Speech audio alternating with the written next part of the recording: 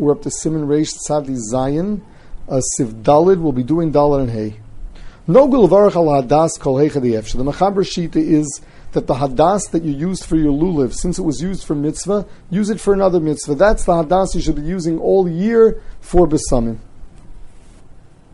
Hagah. Yeah, says the Mishnah Berurah, by the way, that this is not on Sukkot. On Sukkot itself, the hadas shal mitzvah is huktzal mitzvah so, and you're not allowed to smell it. Now, the Ramah says, Hagov yeshom dein levarach al hadas hayavish dein mariach rak al shar besamim.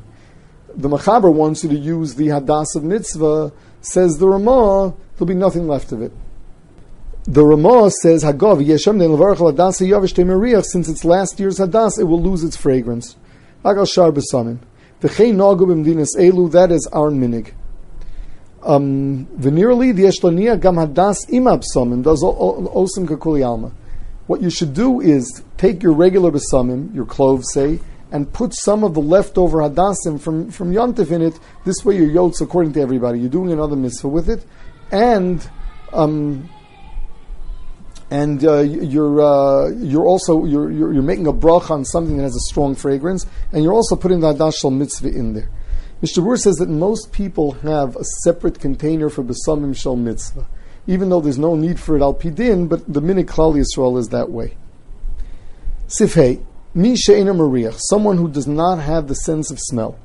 Einu mavarach al besamim, he cannot make a bracha on besamim, ela im kain niskavan lotzi b'nei beso aktanim, unless he's got a kid who's of the age of chinuch that has to hear Havdalah. You can make a barim amine besamim for him. O lohutzi misheni odeo, to be motzi someone that can't make the bracha themselves, and they'll have to smell it right away. Now the poskim don't like that. They say that to be yotzi your kids who are ktanim you could, but to be motzi strangers when your bracha is a bracha of atola, that you shouldn't do. You don't have a chushareach. It's only by birkas ha-mitzvahs that even though you're not chayiv in a bracha, you can motzi someone else.